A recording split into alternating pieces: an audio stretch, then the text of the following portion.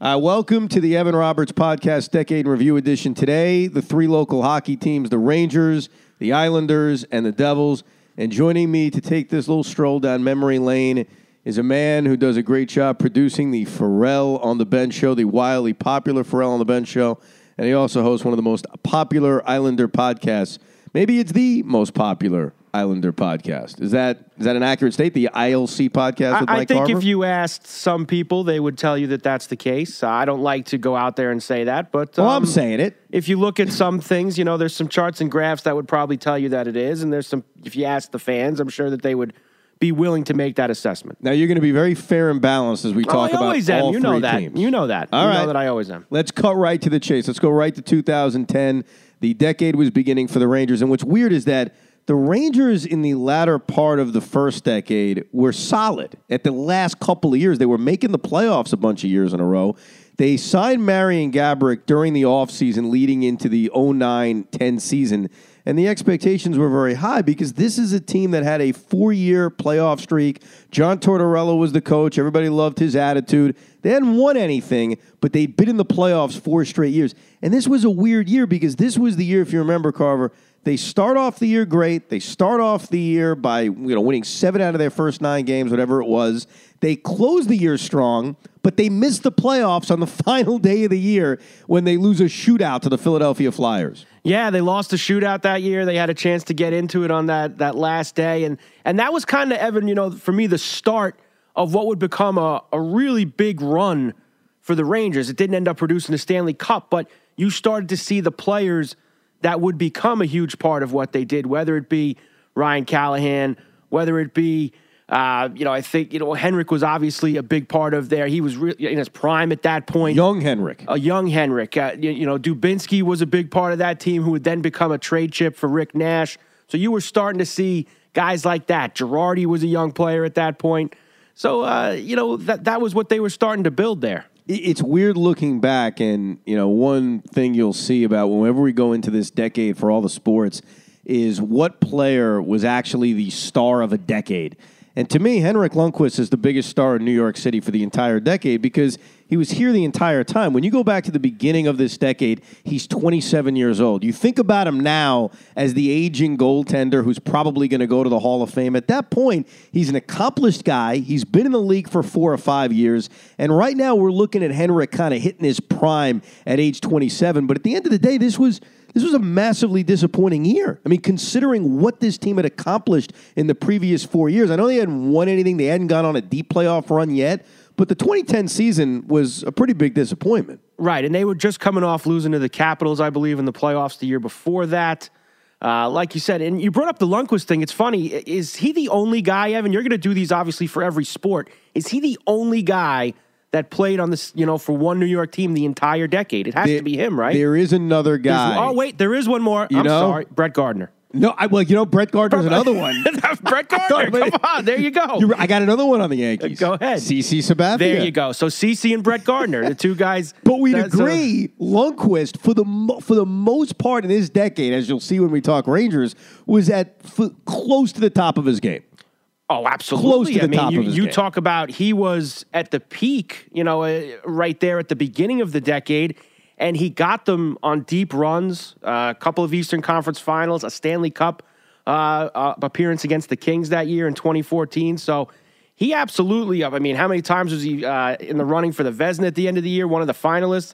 So you're probably right about that. With what he accomplished throughout the entire 10 years, you have to put him there. The Islanders in 2010 featured actually a pretty good young core. They had a teenager named John Tavares, teenage John Tavares. Right. They had Matt Molson. They had Kyle Okposo, who was very young at the time, Josh Bailey, and they had Rick DiPietro at age 28 years old. Yep. But I think this was the midst of us realizing that contract wasn't going to work out. He only played 8 games in 2010, and it was a miserable missed playoff year with Scott Gordon as the head coach. Yeah, and Gordon ended up getting fired I believe he got fired in November of 2010. Gordon would get fired. Yep, following year, yep. And then Jack Capuano would take over. But yeah, that was a miserable team.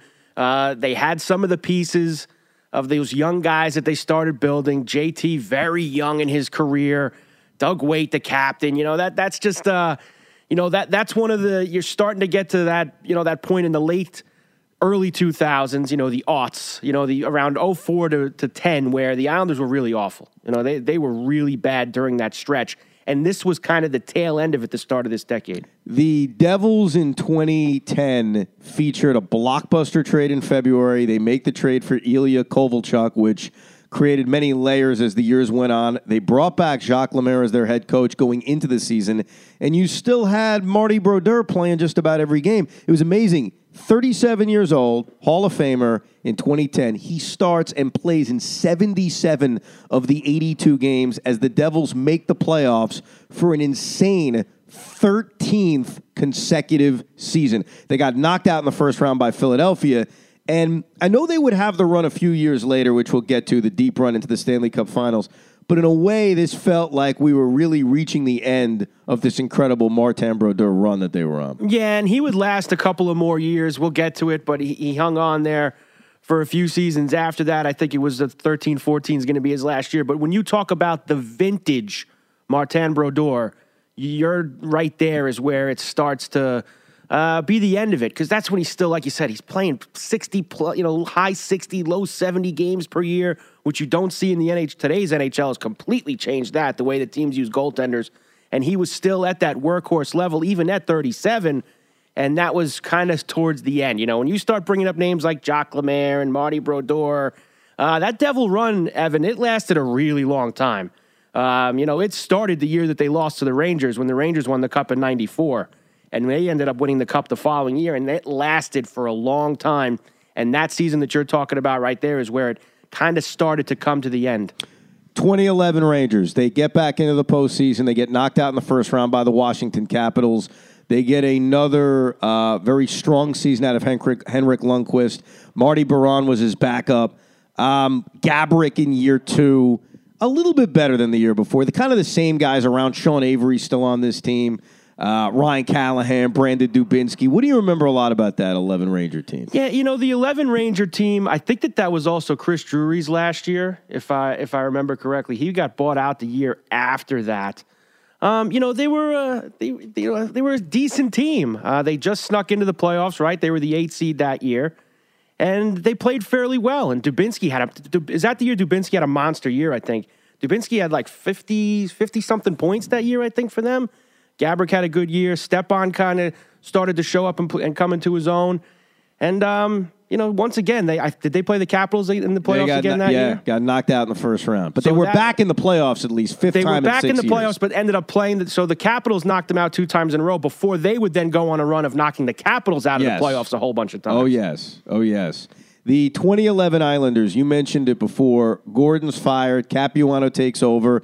They had a 10-game losing streak in the midst of this season, and that was when Gordon was fired. That was in November, fired. Right? Yeah. Because November, one of the thing about these Islander teams from the early part of this decade was they would always, Evan, go on some ungodly losing streak from like late October till early December. You could always lock it in that the Islanders would lose 11 out of 12 or something like that, and it would completely torpedo their season.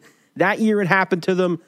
Scott Gordon gets fired. Jack Capuano comes in and ends up being the coach for a fairly long time in terms of New York sports in this decade. He ends up taking over for a while. I was going to bring this up because now the modern-day Islanders, we look at Barry Trotz as definitely the best coach in the National Hockey League. No doubt. We've talked about this. But Jack had a pretty good run. I mean, I know it's easy to kind of forget about it, but he made the playoffs 3 times. What did you think when they initially hired him? What was the thought when I'm sure you're just thrilled to see Gordon gone. They're in the midst of this losing streak. But what was that initial impression of Capuano? Well, it was typical Islanders because for a long time, and this goes all the way up until they just hired Trotz, 2 summers ago, is that, the Islanders were always a team that hired a coach that either had 0 experience or, basically none at all, who they weren't going to have to pay a lot of money to. And Jack Capuano took over, had no head coaching experience really whatsoever, and they played pretty spunky under him. They finished the season okay. They were Tavares and Molson and P.A. Parento had a thing going. The 3 of them led the team in scoring, and I guess that and Charles Wong was very loyal to people, and so was Garth Snow. And Garth Snow and Jack Capuano were buddies, as has been well documented over the last 10 years. So, it was an easy move for Garth and Charles Wang to just say, you know what, Jack's going to keep the job. He'll be the coach next year. Right after that season ended, it was in the middle of August, there was a public referendum for a new $400 million Nassau Coliseum. There would also be a minor league baseball park. The voters rejected it.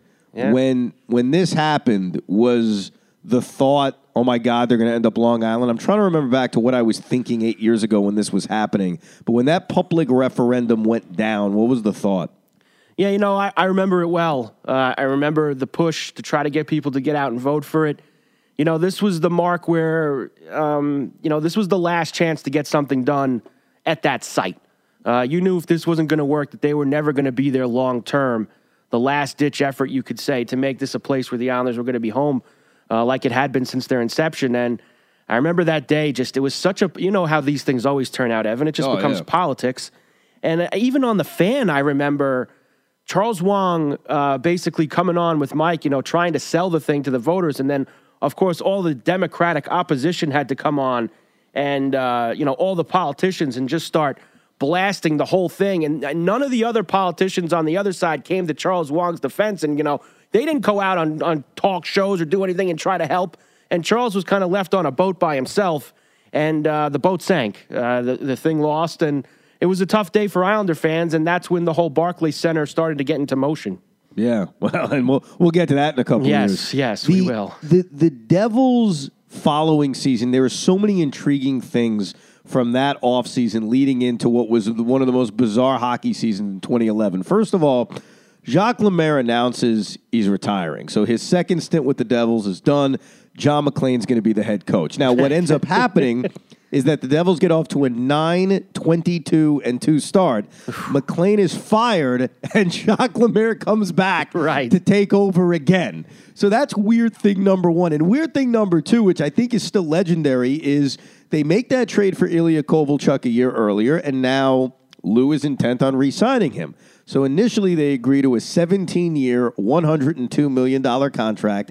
That contract is rejected. The NHL says they were trying to circumvent the cap, and they end up settling for a 15-year, $100 million contract. So I think those two things were incredible. Jacques retiring, oh wait, he's back, and the Devils work out these two insane contracts to re-sign Ilya Kovalchuk. Yeah, this is where the seeds start, Evan, for what becomes one of the really rough runs in Devil history. It really does. And maybe the roughest these past 7, 8, 9 years. That Kovalchuk contract was awful, as we know. And the hard part about the Kovalchuk contract, as we would find out the next, coming up soon, is that they basically were picking between Kovalchuk and Zach Parise.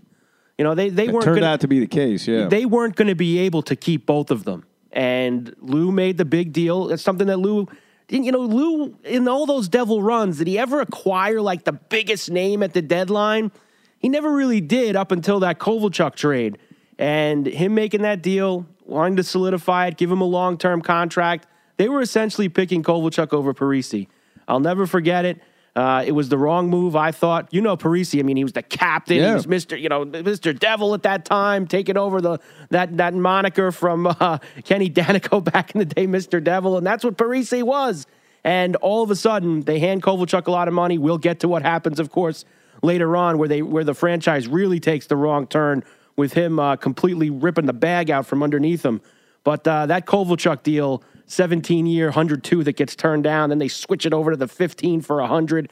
That Evan, to me, was the beginning of the end to what would turn out to be a tough run for the Devils. They missed the playoffs that year, which was incredibly rare. They never missed the playoffs. We mentioned that they started 9-22-2. They had a stretch in which they went 22-3-2 to get back into the playoff race. That's what I'm talking about. This is one of the weirdest seasons ever. They get off to this horrific start. They have this great run. They actually got within a few points of actually making the playoffs. They ended up falling short. Parise missed most of the season that year. He was hurt. Marty Brodeur missed a big chunk of the year. Johan Hedberg filled in. And so it was a very uneven, bizarre Devils season. I want to get to the Islanders in 2012 because for obvious reasons, the Devils and Rangers are very connected in 2012. They have a lot of connections. In 2012, It's the first full year of Jack Capuano. Nabokov actually has a pretty good year in goal. DiPietro, again, gives you like 5 minutes of playing. You see him for a few minutes, and then he's gone, and another year of missing the playoffs. What jumps out at you about 2012 for the Islanders? It's kind of, for me, Evan, it's one of those, it's one of those years that you just completely kind of throw to the side. There wasn't anything that spectacular about that year. Nabokov coming over, because that was a drama in itself.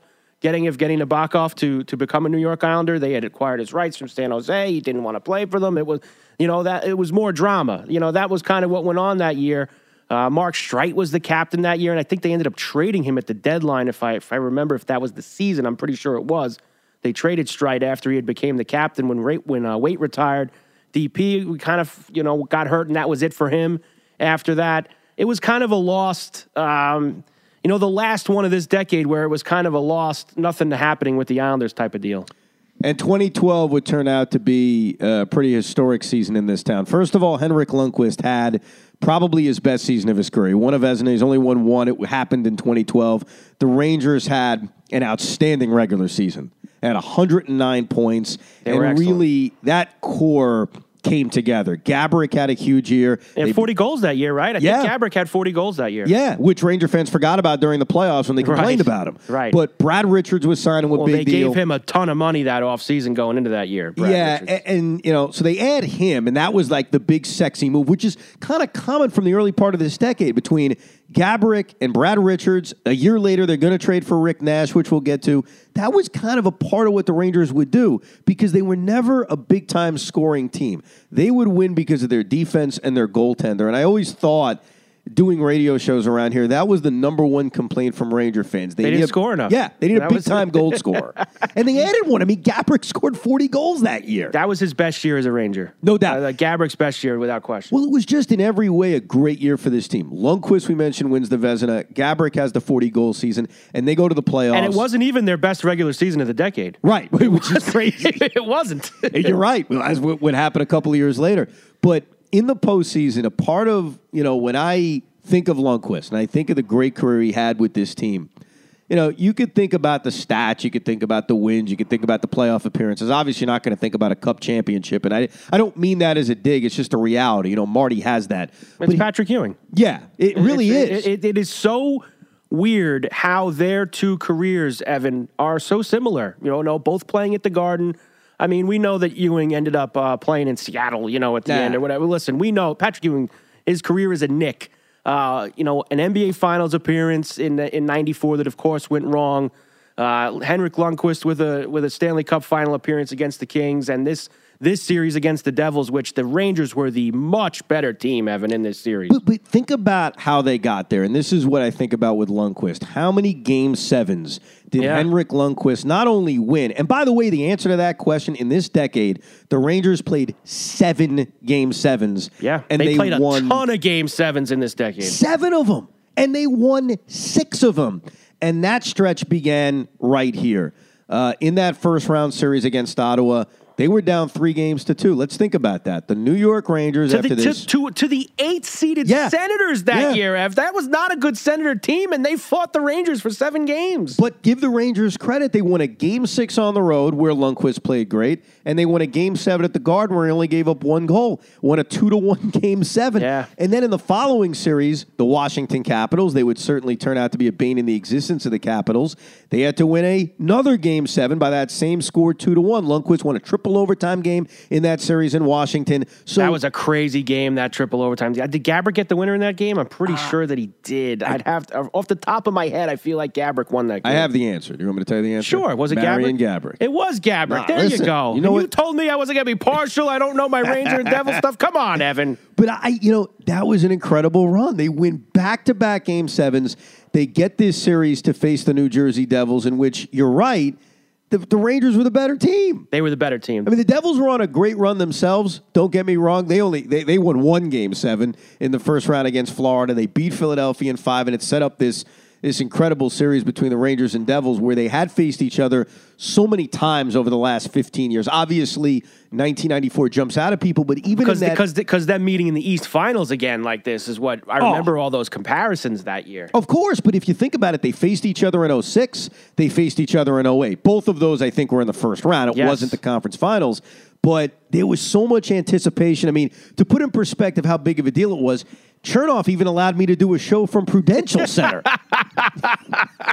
That says it all. I did a hockey show out for that series, but it was so exciting. And you're right, the Rangers were the better team. They were up in that series 2-1, and they lost 3 in a row to the Devils. Yep. And I remember the overtime winner. Devils clinched that series in an overtime winner, I believe, in Game 6. I'm just trying to remember off the top of my head. They won that series on a game-winning goal, on a walk-off, if you will, by Adam Henrique. There you go. That's right. Adam Henrique with the walk-off in that series. And to Adam Henrique's credit, he also scored the game-winning goal in Game 7 of their first-round series against the Florida Panthers. That was a big playoff. That's where Adam Henrique kind of really made a name for himself. His big breakout was that playoff run for the Devils. Yeah, and the Devils were down 3-2 in that first-round series, too. Zajac scored the winner in Game 6.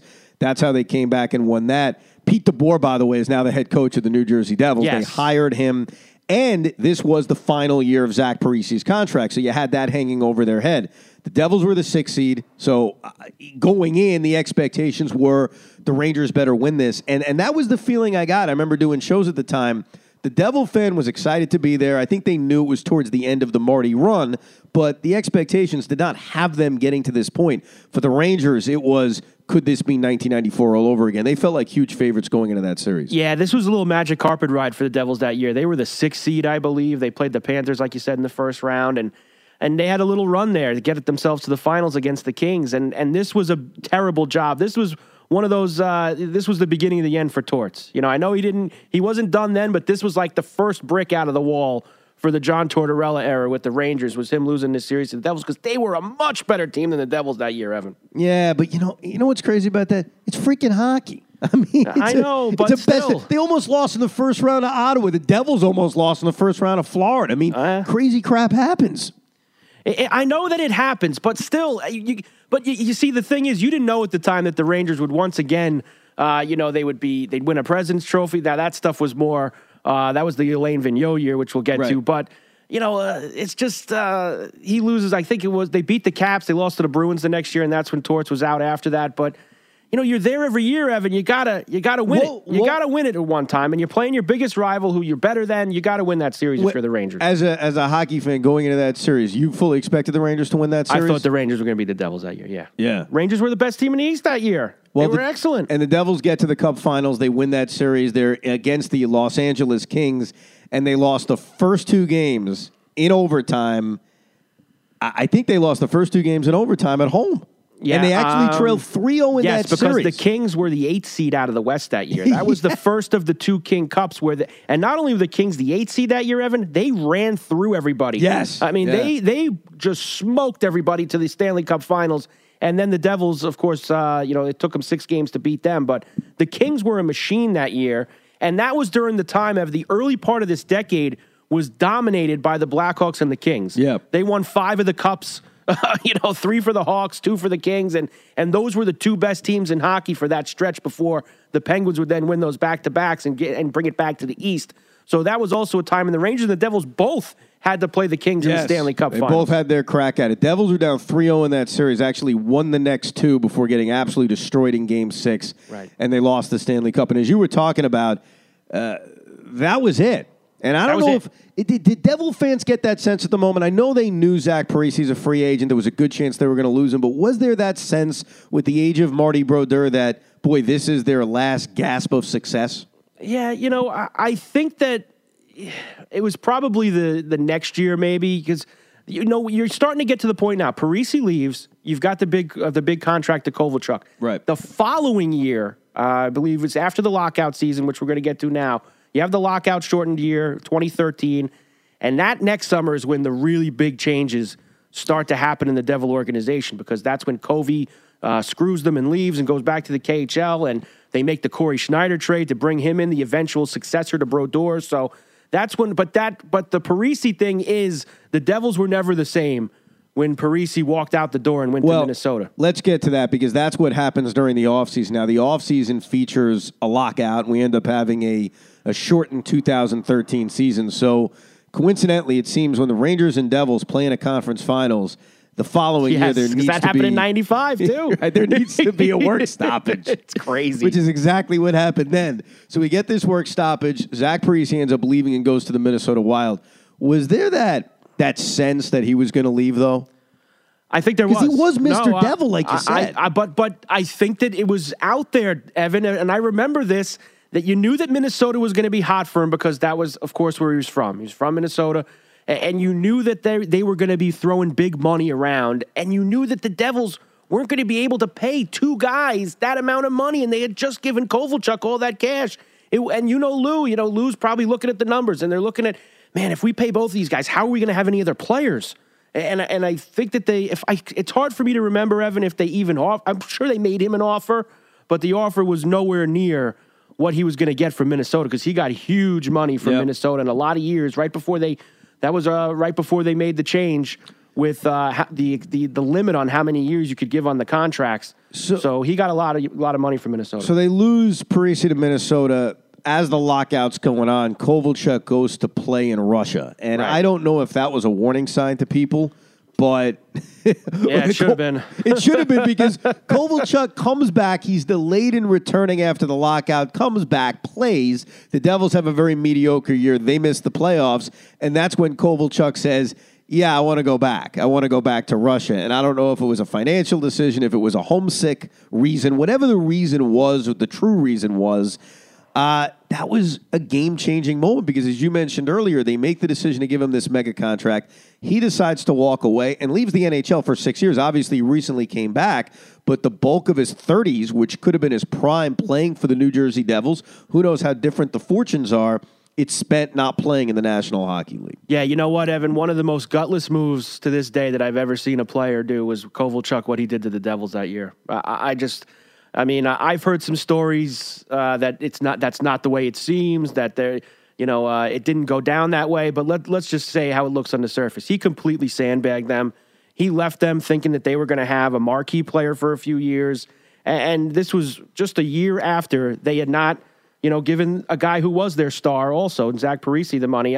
He really hurt that organization with what he did, and I've always thought that, Kovalchuk, if I was a Devil fan, I'd absolutely hate that guy for the rest of my life. And they do, because when he eventually came back 6 years later, every time he touched the puck or even looked at the puck, he got the business. Just a horrible job by him.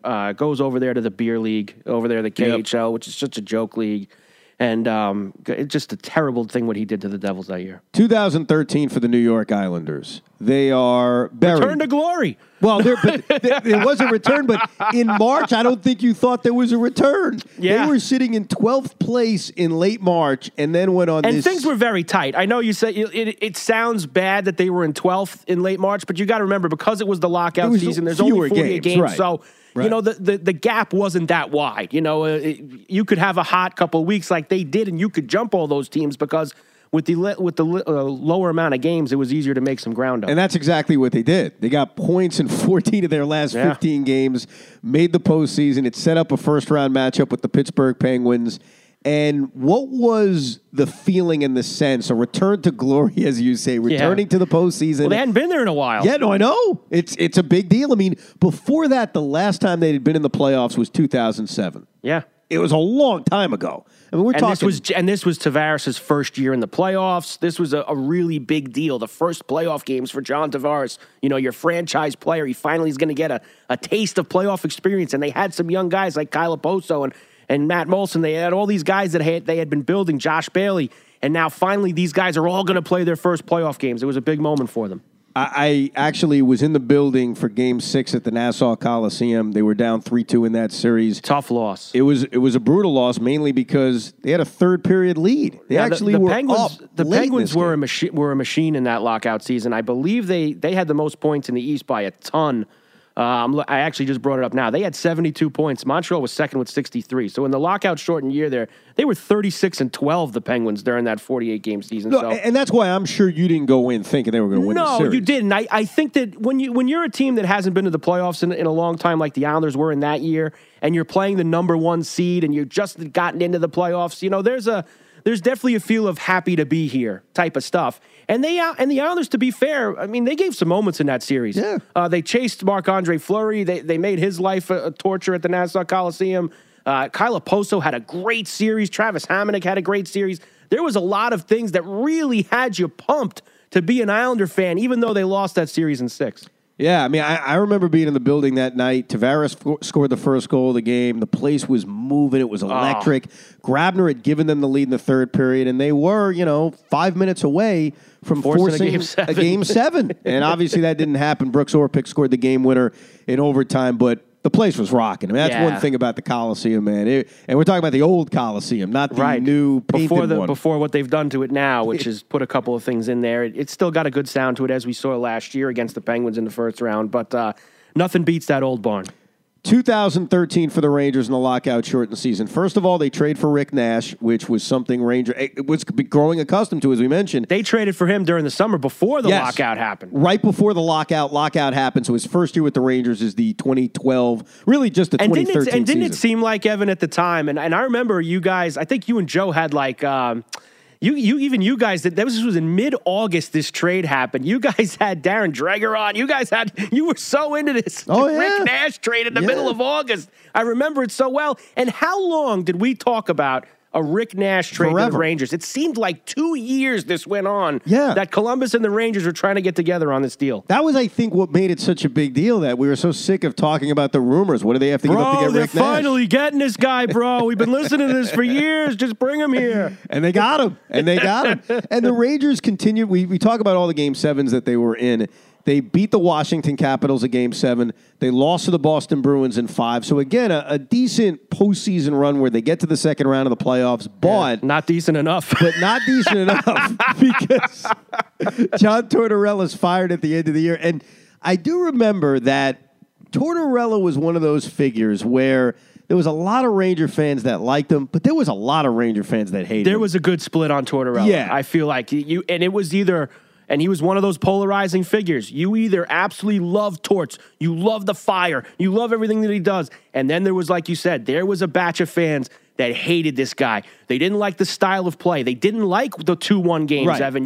They didn't score enough goals under his system. Bodies hitting the pucks. Exactly. So there was a divide on John Tortorella. And even since he's left the Rangers, he's gone on to bring that same style and system. You saw what he did with the Blue Jackets last year. They knock out the President's Trophy winning Tampa Bay Lightning in the first round, playing that style, the same style that the Rangers were playing back in the days that he coached them.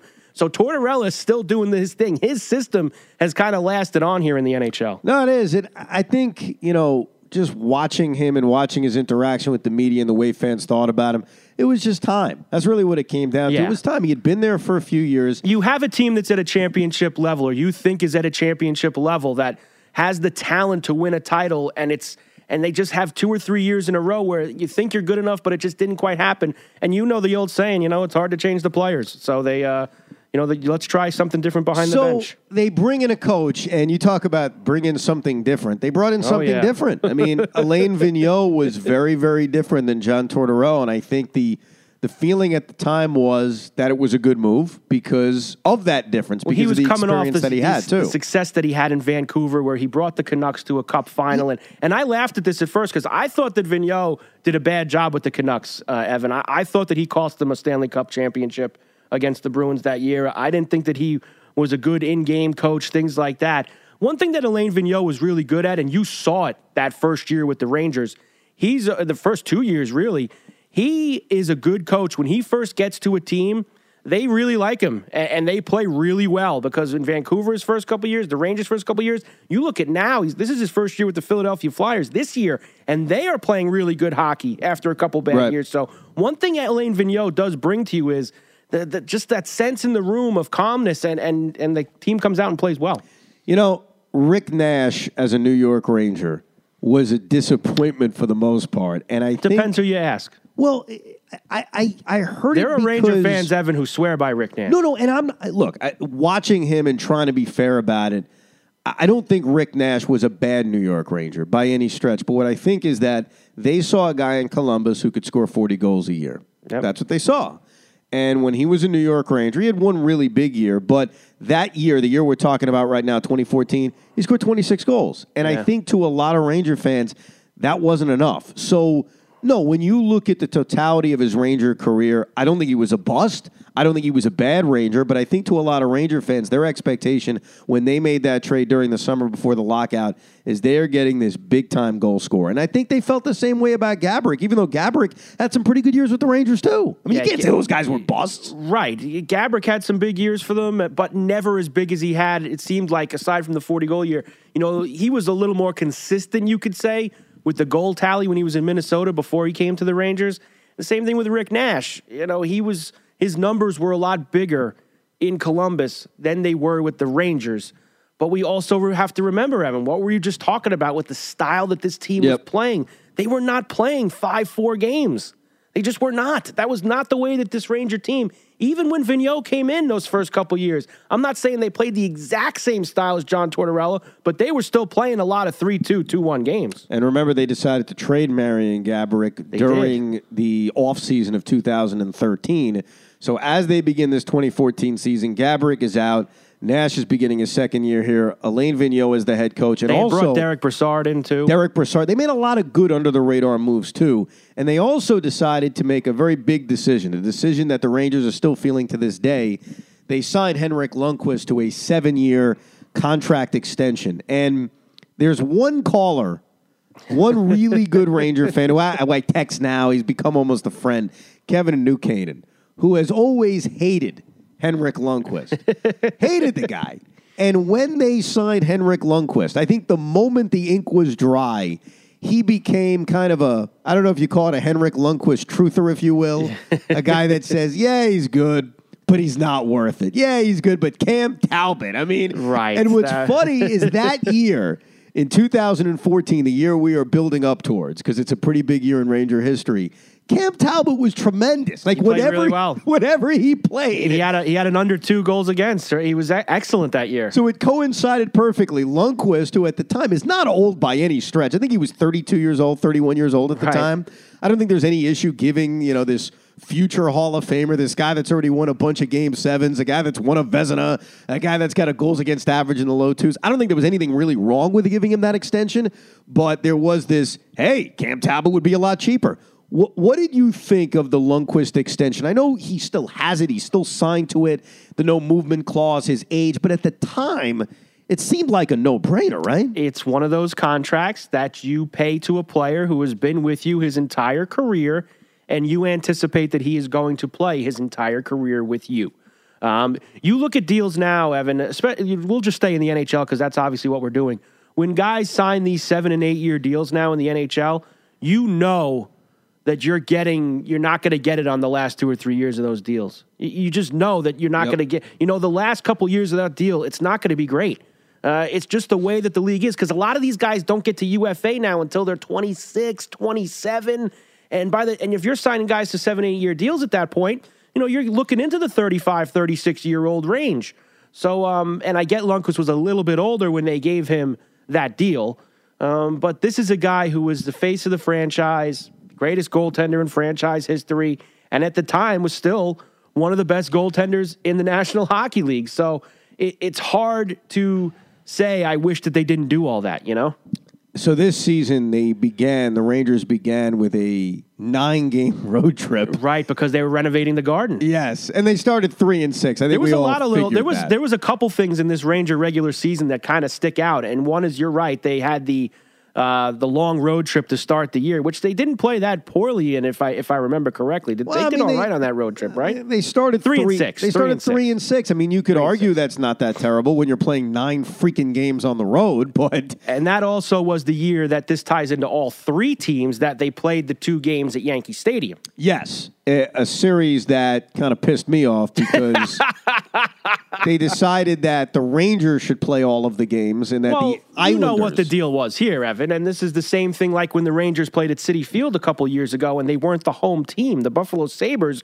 were the home team at Citi Field in the Winter Classic because the Rangers are not allowed to be the home team anywhere but Madison Square Garden. Yes. That is just, it's one of those things that you just talked about a lot when the Sabre thing happened. And by the way, the Rangers won both games. Right. The Rangers won both games, so they wanted to play a couple of games. And if you remember, Evan, that was a crazy week. That was the same week that the Super Bowl was here in New York. Yeah. So you had everybody in Midtown at Radio Row, and things are going on. Super Bowl is going to be played at MetLife Stadium that Sunday. And the NHL, smartly or not smartly, schedules these two games at Yankee Stadium the same week that the Super Bowl is in town. Now, the Sunday game was the Devil game. That was on national TV. Right. And then they bury the Ranger-Islander game on a Tuesday night at 7 o'clock. You couldn't feel your hands, your toes, or anything. It had to be about 15 degrees out. Yeah, that's true. What a crazy regular season. 9 road games, the Stadium And we didn't even get to the huge trade that they make at the deadline. Yeah, well, let's get to it. What'd you think? Because that was still to this day, Evan, one of the most talked about and polarizing trades that the Rangers have ever made. And that, of course, was Ryan Callahan to Tampa for towards the end of his career, Martin St. Louis. What did you think at the time of that deal? Now, St. Louis, if you remember, pretty much forced his way here. He only wanted to play. He would not go anywhere else. He only wanted to come to Broadway, and the Rangers had to give up. And they gave up their captain. And look, when you talk about pure offensive talent, Evan, I think we all know that Martin St. Louis, even at that point of his career, was a much better offensive player than Ryan Callahan was. But Ryan Callahan gave you heart. He gave you grit. Maybe he didn't fill the goal column that much, but you knew that he would score a big goal or two for you when you got to the playoffs, as he had those past couple of years for the Rangers. Yeah, he was a big part of that core all the way back to 2007. I think what also made it difficult is he was still young. He was 28 years old. Right. And you knew, kind of like we were talking about with the Lundqvist contract, you're going to feel it someday. You knew, hey, Marty St. Louis may help you win, but he's 38 years old at the time. He's obviously past his prime. I will say this, Evan, and you can look back on it now because now enough time has passed that you can look back on it. It's hard to make that reaction when it first happens. If I look back on it now, 5 years later, the Rangers won that deal.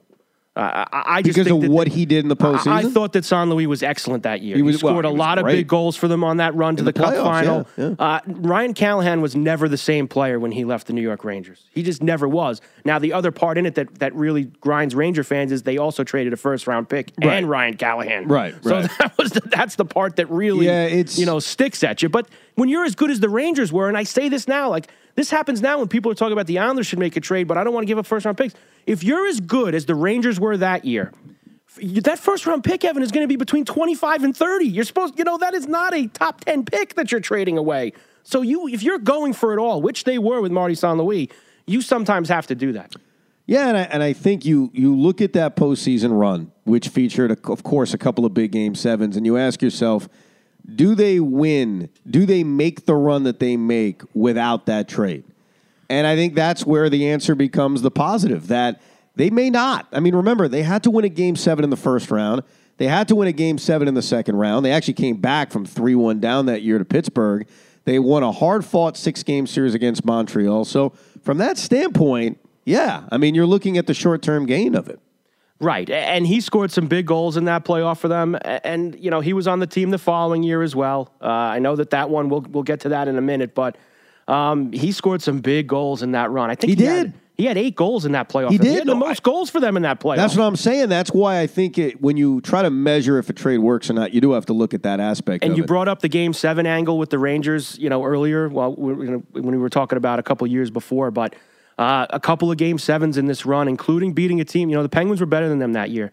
That was a Penguin team that was really good, and they won a 7th game in Pittsburgh that year, which was just a massive, massive win for them. That's what I'm saying, man. I mean, I believe they played the Canadians in that East Final. Didn't Carey Price get hurt? I think he did. I think Carey Price got hurt going into that series. And what they had to do in the Pittsburgh series and the Montreal series and the King series, but the King series obviously didn't end with victories, is they didn't have home ice advantage. They had home ice advantage in the first round. In that Pittsburgh series, they were down 3-1. They won a Game 5 in Pittsburgh. They won a Game 6 at the Garden, and they won another 1-goal Game 7, just like they won a 1-goal Game 7 in the first round. So it's not just the Rangers won a bunch of Game 7s, which we're going through. They won 6 of them in this decade. How many of them were these close games? 2-1 against Philadelphia, 2-1 against Pittsburgh. They're down 3-1. The clincher against Montreal That's that right. sends They them were to the down finals. 3-1 to the Penguins in that series. That's right. First time in the history of the franchise. That's they had amazing. come back from 3-1 down. And to be fair, you get to that finals against the Kings. I mean, they lost. They played well in that series. They lost 3 overtime games in that series. They lost 3 overtime games in that series. That's bad enough. That's horrible. The first 2 games against Los Angeles, in Los Angeles, they had 2-goal leads in. It's tough. That's why it's got to haunt the Ranger fan that was their freaking year. I know. They had, I think, 3 different 2-goal leads in Game 2. They ended up losing in double overtime 5-4. They fell behind 3-0, kind of like New Jersey did. They only won a Game 4 to spoil it from a sweep, but that was a much closer series than a 4-1 score would tell you. You can make the argument, and obviously we talked about it. The Rangers and the Devils both played the Kings during the Kings 2 Cup, winning years. I thought even though the Rangers series was 5 and the Devils series was 6, I thought the Rangers were a lot more competitive in the 5-game loss than the Devils were in their 6-game. No question. I think you're absolutely right about that. In 2014 for the Devils, they had brought in Corey Schneider, so they brought him in clearly showing you this is our plan to replace Marty Brodeur, and it would turn out to be Martin Brodeur's final season with New Jersey in 2014. They missed the playoffs. The real end of an era right there. No doubt. Talk about an end of an era. I mean, and not only was that, the end of his playing career, there was a long time there where him and the Devils were not on the same page either. Yes. And it took a long time for him and the Devils to get back together. Yeah, and it's a shame that Brodeur played for another team. Now, I know it was he brief. ended up signing with the Blues the following year. Right. It was brief. He didn't, do it very often, didn't play much, but... No. It's one of those weird jerseys. It's like seeing Joe Namath not wearing a Jet jersey. It's right. kind of the weird thing. I always like to bring up Ty Cobb actually played for a different team. Nobody remembers this, but that actually happened. So that it was really the end of an era with Marty leaving because that Devil run was defined by 2 men. It was defined by Martin Brodeur and Lou Lamoriello. Yep. Lou would leave a year later. Marty would leave then. Those guys defined that era. They are Belichick and Brady. Right. Like I said, the Parisi thing was, I thought, the first brick out of the wall. But when Marty Brodeur and Lou Lamoriello were both gone, that's when really it becomes a whole new organization. 2014 Islanders missed the playoffs. What do you remember? Is it a nondescript bad season, 2014? What I remember the most about that 2014 was that everybody was hyped because the Islanders were coming off of a season where they took the Penguins to 6 games. There was so much improvement in John Tavares and everybody else. They acquired Cal Clutterbuck in the summer in the big Nino Niederreiter. They sent him out to Minnesota. They named JT captain that year. The biggest thing about that season, Evan, was, of course, the Thomas Vanek trade. That was the whole thing. That defined the entire Islander season because Garth Snow was going for it. This is early in the year. This is late October. He's coming off that season where they played the Penguins, and he's thinking, I can get better. I can keep this team and add a piece and get better. And they trade Matt Molson to Buffalo, of course. They get Thomas Vanek back. And it's not that Vanek was bad. Vanek and Tavares, they played really well together. They did, but things just did not go well for the Islanders. They had some injuries. Things kind of spiraled out of control. And before you knew it, they were flipping Thomas Vanek for peanuts to Montreal in March. So for me, Evan, that season for the Islanders, after a promising playoff return, it was like 2 steps back for them. After the Rangers losing the Stanley Cup final, you wonder what they have for an encore. In 2015, they put together, statistically, the greatest season in their franchise's history. Unbelievable. And it's such a weird statement to say. They surpassed the 1994 New York Rangers. They're kind of a famous Ranger team.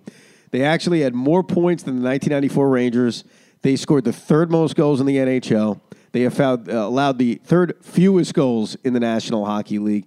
They had a dominant season. It was Rick Nash's best season as a Ranger, which you pointed out. He actually had some pretty good years as a Ranger.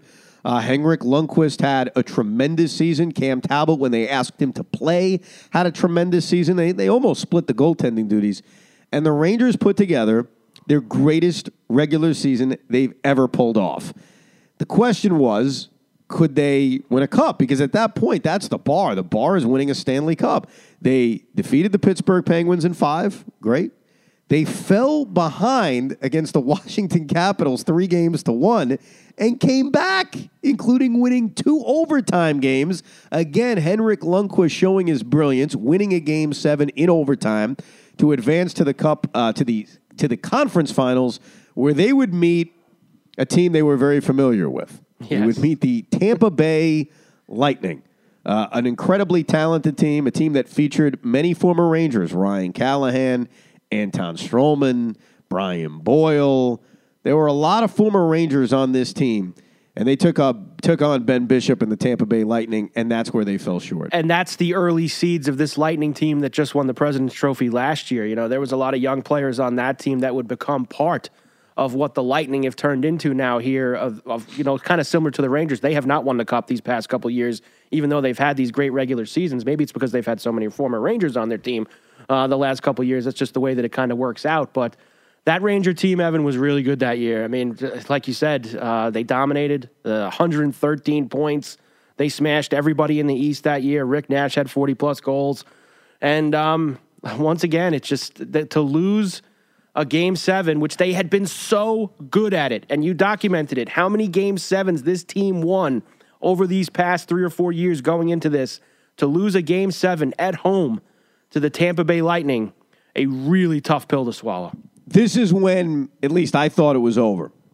You don't get to a Stanley Cup final, right, to the 7th game of the conference finals a year later. The goaltender is getting a little bit older. The core is getting a little bit older. It's not that they wouldn't make the playoffs again. They did a couple of times. But you felt, boy, that window of Lundqvist winning a championship, the Ewing syndrome of it. This was start of the beginning of the end, kind of. Yeah. You know, they still, well, how many chances are you going to get? You know? Right, and we'll talk about it. You know, they still had another playoff year in them, a couple more playoff years in them after this. But you're right. When you go to the Cup final and you get so hard, and I say this about every team every year, Evan, when you lose in the Stanley Cup finals, it is so hard to get all the way back to that point. And the Rangers had a game on their home ice, Game 7 in these finals to do it, and they just ran out of gas. What I also remember, a sports talk radio aspect of the Tampa series, is Lundqvist gave up 6 goals in back-to-back games. Yeah. That's how they fell behind 2-1 in this series, and there was that talk of... Get Talbot in there. Get Talbot in there. Yeah. And, you know, I remember being a Lundqvist defender. Even Joe at times would turn on Henrik, and I'd say, look, this is a guy you got to trust. This is a guy... Guy never wins, bro. He never wins. All he does is win Game 7. Just like Ewing, bro. The guy never won here. And, you know, to his credit, they lose those back-to-back games where he gives up the 6 goals in a row. Here are the amount of goals he gave up the rest of the series. 1, 2, 3, and 2. So he obviously bounced back in a big way. They lose the Game 7 at Madison Square Garden, which is the only Game 7 that they would lose during this era. They were so good during Game 7s, and here they are, 1 win away from going to the Cup Finals. They won a Game 6 in Tampa, 7-3. I mean, so you're feeling pretty good that, King Henrik, he'll win another Game 7 at home, and it wasn't to be a very disappointing conclusion after the incredible regular season that they had. No, they had an unbelievable year, but like you said, it's kind of this is the beginning of the end when you talk about this Ranger group and this team that was together for all these years making deep playoff runs. This was kind of their last really deep one. Well, the Islanders made the playoffs in 2015. They sure did. They took another step forward. They certainly did. They got to a Game 7 in the first round. We're all in the waiting. final season at Nassau Coliseum. Yes, in a rockin' Nassau. And you knew it at the... When did it come out that this was going to be the last year at Nassau? Oh, well, they announced the Barclays, I'm going to say, late in 2012. I mean, the Barclays thing happened rather quickly after the August 2011 referendum did not pass. So we knew this for 3 years. Right. Sometime in 2012, you knew that this was going to be the last year in Nassau, this 14-15 season. What were the expectations going into that Cap series? Into the Cap series, I thought it was a coin flip series. I really did. They both finished with the same amount of points. The Islanders lost getting home ice in that series on the last game of the season, if I remember correctly. They lost to Columbus or something like that. Yeah, Columbus in a shootout. And they had an opportunity. If they would have won that game, they would have finished a point ahead of Washington. They would have had Game 1 in the Nassau Coliseum. Instead, they had to go to Washington, which inevitably they played a Game 7 in Washington. I was in the building that night in D.C. for that Game 7. And the Islanders played one of their worst games of the season that night. They could barely get a shot on goal. Jaro Halak was unbelievable that night. And the Islanders were actually still in the game somehow. It was a 1-0 game in the third period. And I had to keep watching, their rookie 20-goal scorer, Anders Lee, walking behind me in the press box. I don't know why he did not play the 6th and 7th games against the Capitals in that series. We still don't know to this day. But that was a tough pill to swallow because, it's kind of like, Evan, you had to restart the clock because you thought 2 years prior that was going to be the Penguin series was going to be the jumping off point where they would start to make things happen. And now it kind of felt you were back in that same spot you were in 2 years ago. We had a great regular season. Maybe we're back. We played a team that's in the playoffs every year, and we took them to 7 games. And, can we now finally make that jump? And it ended up being a big jump that they would take the next year. Yes, and we'll get to that. The Devils in 2015, it really is the end because in July of that year, Lou Lamoriello leaves to take the GM job of the Toronto Maple Leafs. Marty Brodeur is now gone. Corey Schneider becomes the man. Ray Shero becomes the general manager. Pete DeBoer eventually loses his job. And the Devils they have gone from being this franchise, this team that was in the playoffs almost every year, to missing the postseason for the 3rd straight year. Yeah, they had really got into a bad situation. And this is the moment, the summer of 2015, where the New Jersey Devils became a completely different organization. All of the names of the past that had won championships there, whether it be front office guys, coaches, players, they were all gone now. And once Lou Lamoriello, Evan, that's such a mainstay. I mean, when you thought New Jersey Devils, like you said before, him and Marty, those are the two guys that you think of. And he says that he was going to stay on as team president. You knew that wasn't going to last. He ends up running up to Toronto later that summer. And it's a new era with John Hines comes in as the coach the next season. And it's just the turn of what's become, Evan, that moment. You're talking about 3 years in a row without playoffs. By the time we get to the end of this, it's going to be a lot of years without playoffs for the New Jersey Devils. The Rangers back up their historic year in 2015 with, a good year in 2016. They had a 100-point season. Cam Talbot is now gone. Henrik Lundqvist is still pretty good. He's still playing most of the time, and he's still pretty good. Matt Zuccarello is becoming, a fan favorite among Ranger fans. And they had another solid season, but this time in the first round of the playoffs, they got knocked out in 5 by the Pittsburgh Penguins. I'm trying to remember. I think I remember them being even in this series, and then the Penguins kind of blowing them out over the next 3 games and winning this series going away. Yeah, no, that was a really good Penguin team. I think the Penguins won that year, if I'm pretty certain. Yes, 16 and 17 the Penguins won. So the Penguins would go on to win the Cup that year. They won the Cup, yep. And the Penguins were a very good team, as we ended up seeing. They ended up beating the Capitals. The Capitals had the monster year that year. The Capitals had a 120-point season, and the Penguins would go on to beat the Caps in the next round. That was a really strong Penguin team, and the Rangers were, they were at the tail end of that group. You still had the guys that were part of it, whether it be Stepan and Brassard. They had started, Nash only had 15 goals that year, but you had started to see some newer faces, whether it be Kevin Hayes or JT Miller, and Chris Kreider. You had some newer guys that had become mainstays of this team, but you could tell that the field was a lot different. Well, I talk about field being different. The Islanders are playing home games at Barclays Center. Yes. And that seemed, and this turned out to be a historic year for this franchise. It was a big year. They won a round of the playoffs for the first time since, I was 9 years old. Right. But the move to Brooklyn, the weirdness of the arena, the fact that it's not the Nassau Coliseum, you would agree that the overall reaction from Islander fans was not thrilled with the experience of being in Brooklyn. Yeah, you could tell right away. I remember going to the first couple of games there that October, and, the fans tried to make it as best a situation as they could. But especially in the early going, Evan, and you know this, you're in that arena a lot. You're a Net fan. You go to a lot of Net games at the Barclays Center, and you had gone to some Islander games. It just, that Barclays Sports Entertainment Group, they wanted to kind of do what they did with the Nets, and they wanted to push it in a different direction. And I don't think that they knew that hockey was a little bit different and you couldn't do that. And they tried things like changing goal songs and changing in arena feel and changing a lot of things that unfortunately didn't work out. But to be quite honest with you, Evan, it didn't matter because the Islanders were really good at home that year. Right. They had a great record at home. No, and it was... On the ice, it didn't matter. Yeah. For the fans, it mattered. here's the mistake that they made. So the mistake that they made is that the Nets needed change. They needed to create. They had to have change. Right, and they needed a whole new branding. Exactly. They needed a new fan base. There aren't a lot of people like myself that loved them in New Jersey and were going to follow them. So they needed new fans. The Islanders did not need new fans. The Islanders did not need to create a new niche. They just needed to be the Islanders. That's what they needed to be. Right. And I think that was the mistake that they made.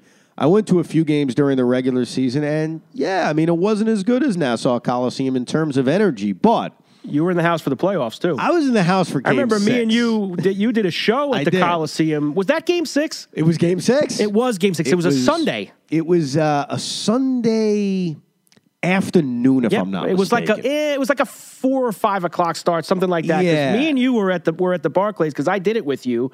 And I remember we had Chris King come over. We had a whole bunch of things going on that day. And you were like, I'm sitting center ice. Me and my wife were sitting over here. We had great and that was, of course, you had an unbelievable game that you went to because you saw something, like you said, you hadn't seen since you were 9 years old. Well, before that, though, this is for whatever reason, and trust me, it has nothing to do with the guy who scored the 2 goals, including the game winner in the finale. All I could think about when I think about that series and I think about beating Florida is I think of Alan Quine. That's what I think of. He had a huge overtime winner in that series. He scored the game winner in the second overtime. In Florida.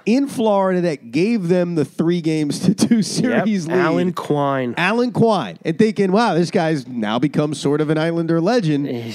But the real legend was the guy who, let's just be honest, he scored 5 goals in the 6-game series. He was unbelievable. He scored the game-tying goal. They were down 1-0 in Game 6. He scored the game-tying goal with less than a freaking minute to go. And then he scored the game-winning goal in the second overtime, and that, of course, is John Tavares.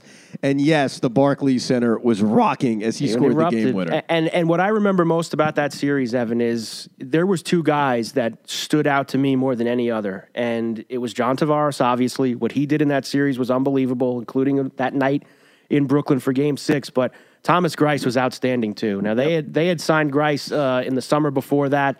Kind of signed him as a backup. Halak was hurt a little bit that year, back and forth. And Greiss was outstanding in that series. He kept the Islanders alive. Do you remember, because maybe this was more of a sports talk radio thing. So the Islanders finished 1 point behind the Rangers. Yeah. And the reward the Rangers got for finishing ahead of the Islanders was the first round series against Pittsburgh. I remember it While the Islander reward was facing a team that was first place in the Atlantic, that would be the Panthers. The Islanders dumped that year, if you remember. There was big talk. That's what I'm getting to. The Isles dropped. Didn't they play the Flyers the last game of the year and they dropped it? Oh, did they do it on purpose? I think so. They knew what the situation was going to be. Everybody wanted to play Florida that year, whatever they the lost deal their was. Final 2 games, by the way. Right. So everybody kind of knew what was going on, and Florida was going to win the Atlantic that year. So they were going to be the division leader, and now with the system that it is now, the top 3 in each division make it, and you have your 2 wild cards. The Islanders were going to be the first wild card, and they were going to play the winner of the Atlantic and get into that side of the tree. And Florida was sitting there. Ranger fans knew it. Islander fans knew it. Everybody knew it. And the Islanders lost their last 2 games of the season, and they ended up playing the Panthers in the first round. And it works out. They beat them in 6. Sure did, because the Islanders weren't going to beat the Penguins, that's for sure. No, you're right. And they didn't beat the Tampa Bay Lightning. They won Game 1 in Tampa and then lost the next 4. What jumps out at you about that series? I remember them winning Game 1 down in Tampa, which happens a lot in these series, Evan. You think about not just the NHL, but when there's a team that's a lot better than another one, and the Lightning were outstanding they were a really good team. You go in and sometimes you'll steal Game 1 in their arena, and then it doesn't happen for you the other 4 games. And it's not like the Islanders were blown out in the other 4 games. I remember being at the Barclays. I think it was Game 3. They came back 1-1, and they lost a crushing overtime game to them. And then they had a lead in Game 4 also where they could have tied the series up 2-2.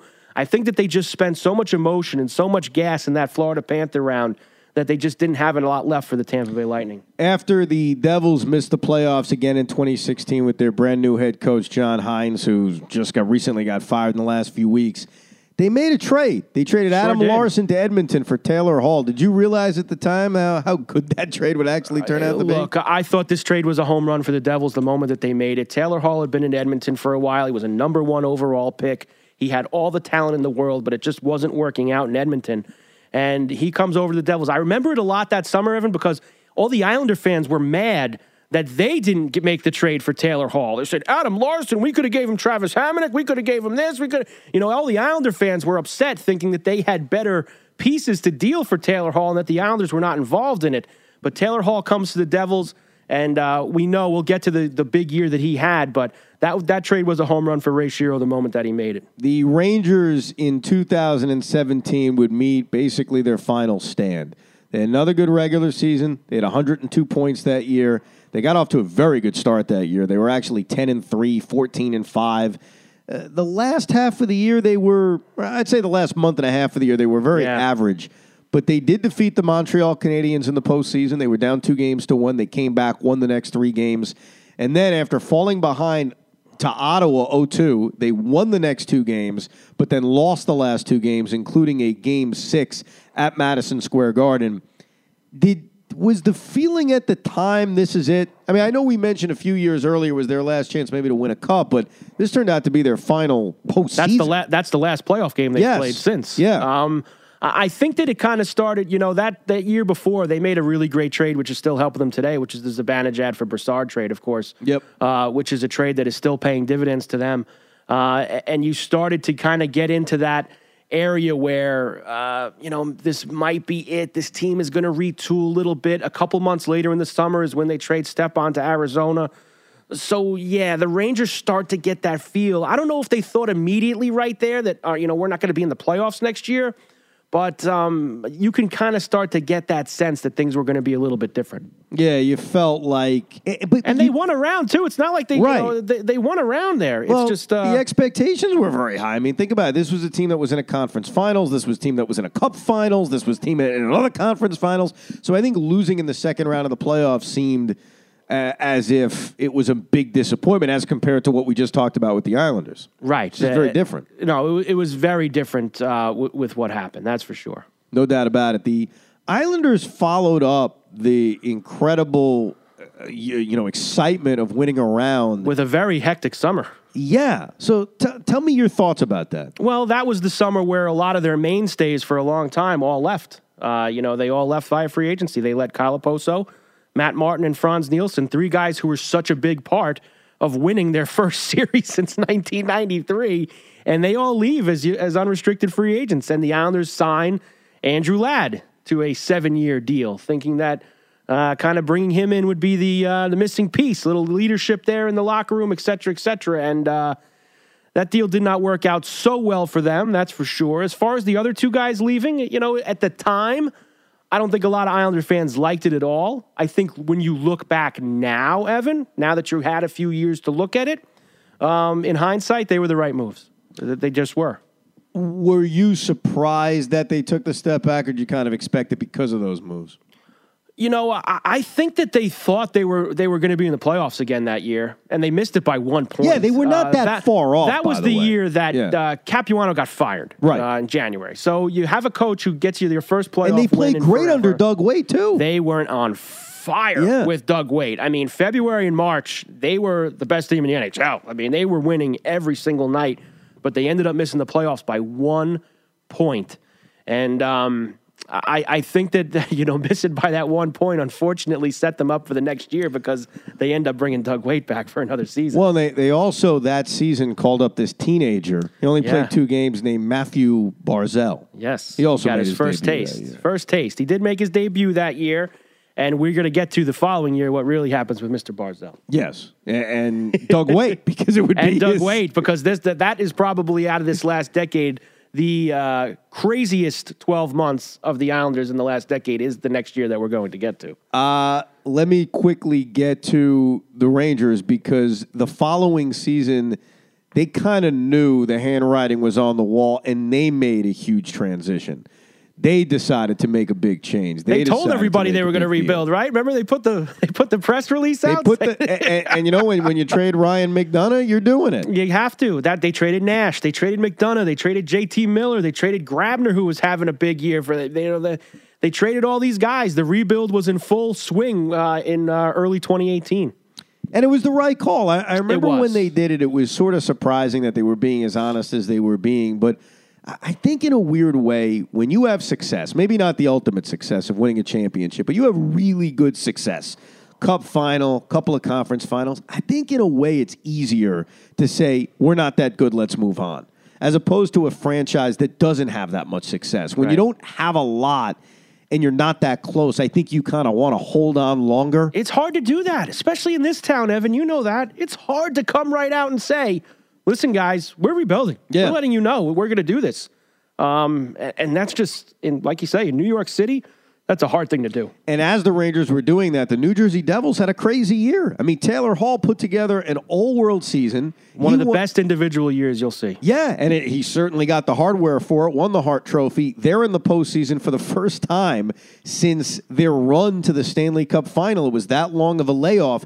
I think what probably depresses the Devil fan about the 2018 run is not just losing in the first round in 5, but that season feels like a complete anomaly over the last decade since 2012. That's not normal because most seasons have been 78 points and missing the playoffs. Right. You know, they were just coming off finishing dead last in the East in 16-17. In fact, they won the lottery, which they've done a lot lately, getting Nico Hischier in that draft. So they have a rookie who was the first overall pick. They have Taylor Hall having an MVP year. That year was when Corey Schneider really started to get hurt a lot, and Keith Kincaid was outstanding for them. I remember he was awesome in their run to the playoffs. But you lose in 5 to the Lightning, and I think that series, you know, Ev, it kind of had to feel like we talked about those Islander series against the Penguins or the Caps, where you thought maybe they're about to take that step. You know, they have a player like Taylor Hall, they've got this kid Nico Hischier, maybe they're about to take a jump. And as we saw last year for them, it did not work out. So now we get to what is a very intriguing year in Islander history. It's 2018. Doug Weight is back as the head coach. Matthew Barzal certainly bursts onto the scene. Kid has a hell of a year. And John Tavares is 27 years old, and he's about to be a free agent. Coming into this season, final year of John Tavares, it seemed like the John Tavares cloud had hung over for a couple of years where you knew, here's this guy is going to get to unrestricted free agency, prime of his career. You've had him since he's a teenager. He's a true star. He's a true face of the franchise. As this season began, did you think it was possible he was going to leave in a year? No, I did not. I did this a lot on the ILC podcast. We did episode after episode after episode about this. We thought there was no way he was leaving. He had given us no intention that he was going to leave. All of the things that he had said made you believe he was in for Long Island, you know, for his whole career. And when that season started, that 2017-2018 year, you knew that it was hanging over the team, but you also knew that you thought that it was going to get taken care of. You didn't think that this was something that was going to. In fact, I mean, there was a lot of talk. People thought in the first part of the year, man, you know, they're going to get this done probably before the end of the season. They had the big press conference about Belmont in December or January of that season. And you're like, he's standing up there on the dais with everybody wearing the big C on his jersey. You're like, this guy's not going anywhere. Look at him up there. You know, he's not leaving. And as the season got on, Evan, and you got to, you know, the chatter started at the deadline where, you know, it hasn't happened yet. Should they look to maybe deal him? And then the report came out that he asked not to be traded, which has been refuted back and forth a few times, that ownership didn't want to trade him. Whatever the deal was, they kept him. And, you know what happened that summer. Yeah. but there was a lot of things. Before we even get to the summer, you know, that season was like another 2 steps back for them, because even though they had not made the playoffs the year before, they finished the year on fire. You know, so you have the season where they play the Caps in the playoffs. Then they have the year where they falter, but Wade comes in and they go on fire. So you're thinking they should get back to the playoffs. And they were awful. They were bad. All year. They were a bad team. Did they have a lot of individual things that were great? I mean, Anders Lee scored 40 goals that year. Matthew Barzal won the Calder Trophy. He was the best rookie in hockey, but the team sucked. I mean, they missed the playoffs to Evan by 17 points. Yeah. So they were playing 6-5 games every night. In a weird way, isn't that a good thing? Because if they had another quality year or even made the playoffs. Yeah, Snow and Weight might not have been out. Yeah, those guys are probably still there. I mean, Garth Snow had been there for a very long time at this point. I know Doug Weight had in as far as head coaching experience was only a year and a half. But he wasn't. For him. He was lucky that they went on fire. They did, because he wasn't a great head coach. I mean, you could tell he wasn't ready for the job. He was very surly with the media after the games. It was very, you know, you could tell he still had that former player, like I'm in the game type of mentality to him, and he didn't have that off the ice coach speak to him yet, and it was a really tough end of that year. I remember the last 6 weeks of that season, and it was just so brutal talking about this team. It was hard. Well, they respond by hiring Lou Lamoriello and Barry Trotz after Barry Trotz won a Stanley Cup. Now you talk about the glory month of Islander of the Islander organization. There I was going to say, the Rangers, on the other hand, let go of Alain Vigneault the year that they missed the playoffs, the year that they told the world they were rebuilding, were starting over. And I guess they figured, not that Vigneault did a bad job at all. I mean, because think about it. If you look at the Alain Vigneault era, it did surpass John Tortorella when it comes to the postseason success that they had. Well, I mean, when he went to a final, he won a President's Trophy. Yeah. He did a lot more stuff than Tortorella did. And I guess they figured he wasn't the right coach for a rebuild. And you could tell he was upset that he got fired, too. I think that he wanted to stick it out through the rebuild. You could tell towards the end there with Vigneault, he was not happy how things ended with him and the Rangers. And they hired David Quinn, who, I guess they figured was just the better guy for a situation like this. With young players coming from the college hockey ranks, they figured that he would be a guy who would be better for that. And he is still the coach of the Rangers right now, of course, as we know. And I like a lot of things, Evan, that I see in David Quinn. I think that David Quinn is the type of guy that this Ranger team can continue to build around. I think he's good with young players. I like the way he treats the vets too. Everybody is the same on the same plane with David Quinn. You know what I mean? And I think he's a guy that the Rangers should definitely hold on to going forward. 2019 was all about the Islanders, though. The Devils missed the playoffs. The Rangers are obviously in their rebuild. But before you just throw the Devils to the side here, because they were coming off that year where Hall wins the MVP. Sure. And the expectations were certainly high. And they go backwards again. The goaltending was horrific. Hall was hurt all year. He only played 33 games. They were just awful again, but they get lucky again and they win the lottery again. I guess from that aspect. We'll see what that turns into, because the latter part of this decade going into the next decade has certainly not gotten off to a great start. Right. Even though they went out and made some pretty aggressive moves, hoping that they would be a competitor this year. Right. No, they did, and they made a lot of aggressive moves. The PK Subban move right now has not worked out at all for them. They're starting to get on them. And you know this, Devin. I mean, the Devils don't get, when you rank all the teams in town in terms of attention, you'd probably put the Devils at the bottom. It's just the way that it is. And getting a guy like PK Subban last summer, even that was a little under the radar. And he is such an outgoing figure, and he's so good with charity. Here's what's killing the Devils right now. First of all, they haven't been good in a while. And second of all, the Islanders' success is actually hurting them. Which really hurts them. Because when one of those two teams is so much better than the other one gets buried even more. Yeah, so it's hard. When you've got two teams, the Rangers are always going to be the most popular. So you've got the Rangers there as this big behemoth, and now you have the Islanders having great success. I think that makes the Devils' attention even more It also difficult. doesn't help that the first time, the first story that gets written about him in the New York Post this year is about how PK Subban shouldn't be is out doing too many things off the ice. That's not a good start. And to be either. fair, the guy doesn't have a point in 18 games. Right. So, it's just this season has really gotten ugly. John Hines has already been fired, as we know. This happened about, a week, 10 days ago. Hines gets the axe. The decade's ending with not much hope for the next one. Let's be honest. Despite winning the lottery, despite having some good young talent, there's questions about the coaching staff, certainly. There's certainly questions about the future of Taylor Hall. We know that. That's the biggest thing. And as we enter 2020 coming up here at the second half of the season for the Devils, it's not about making the playoffs. It's not about anything like that this season. It is about the future. Because you just saw across town what the Islanders did with John Tavares 2 years ago. They didn't trade him. They lost him for nothing. You need to find out if Taylor Hall wants to be a New Jersey Devil. Because, Devin, I know I know you're not into the hockey every night, but you've seen this guy talk, I'm pretty sure. He sure doesn't give you any indication that he's not going to go test free agency. No, it's a little bit different than JT. Oh, it is different. It is a lot different than JT, because this guy is basically telling you, I'm going to listen to offers. Well, the difference, what he's I think the difference is they're going to trade him. Right. That is the difference. It seems that way. It seems like the Devils are going to make that move. The Islanders closed 2019 with the best year of the decade that they had. Best year of the decade. Best year in 30 years. It does feel that way. No, it was. Everything. Wow. Evan, it literally was their best regular season in 30 years. They had home ice, Evan, for the first time since the late 80s. No, I'm with you. It was just... And then even postseason success by sweeping the Pittsburgh Penguins in the swept first the round. Pittsburgh Penguins. They had a Vezina finalist. Their coach won the Jack Adams. They won the Jennings, Leonard, and Grice. They gave up the least amount of goals in the NHL. And they started pouring the concrete in their new arena, Evan. Can you think of a better 12 months than the New York Islanders have had right now? It's tough to find one. And that's why there's a lot of optimism going into the next decade. They won the end of the decade, all right? You could say the Rangers, it's weird because when you look at who won the decade, right, out of the three local teams, who won the decade? It's clearly the Rangers when you talk about on-ice performance. But for the last year and a half, too, the Islanders at least chipped in at the end. They won.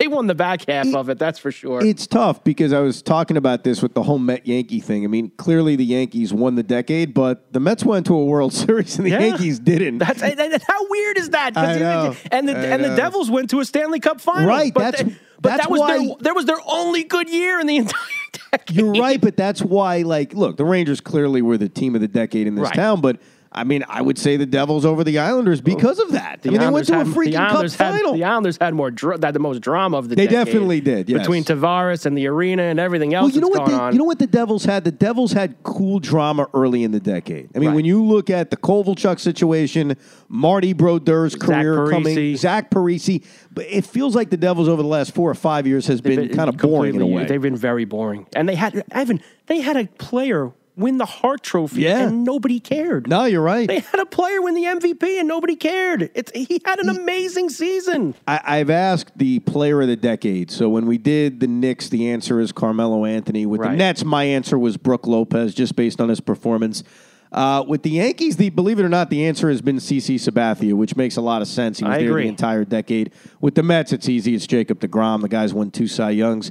I think with the Rangers... Rangers is easy. Yeah, we're not going to waste our time. It's Henrik Lundqvist. Honestly, the Islanders is easy, too. Well, I was going to say, it's John Tavares. It is easy, right. It's John Tavares. I mean, okay. He played this past season was the only one he didn't play for the team. It's clearly him. He's clearly the Islanders player of the decade. It's not even close. It sucks saying it's him, it sucks because everybody hates him now. Right. But he was the Islanders player of the decade. It's just that simple. The Devil one is hard.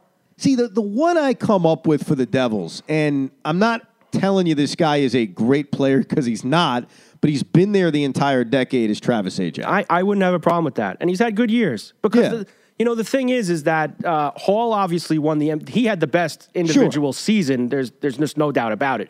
Winning an MVP, what he did in the 17-18 year, that is the best season that a Devil had over this past decade.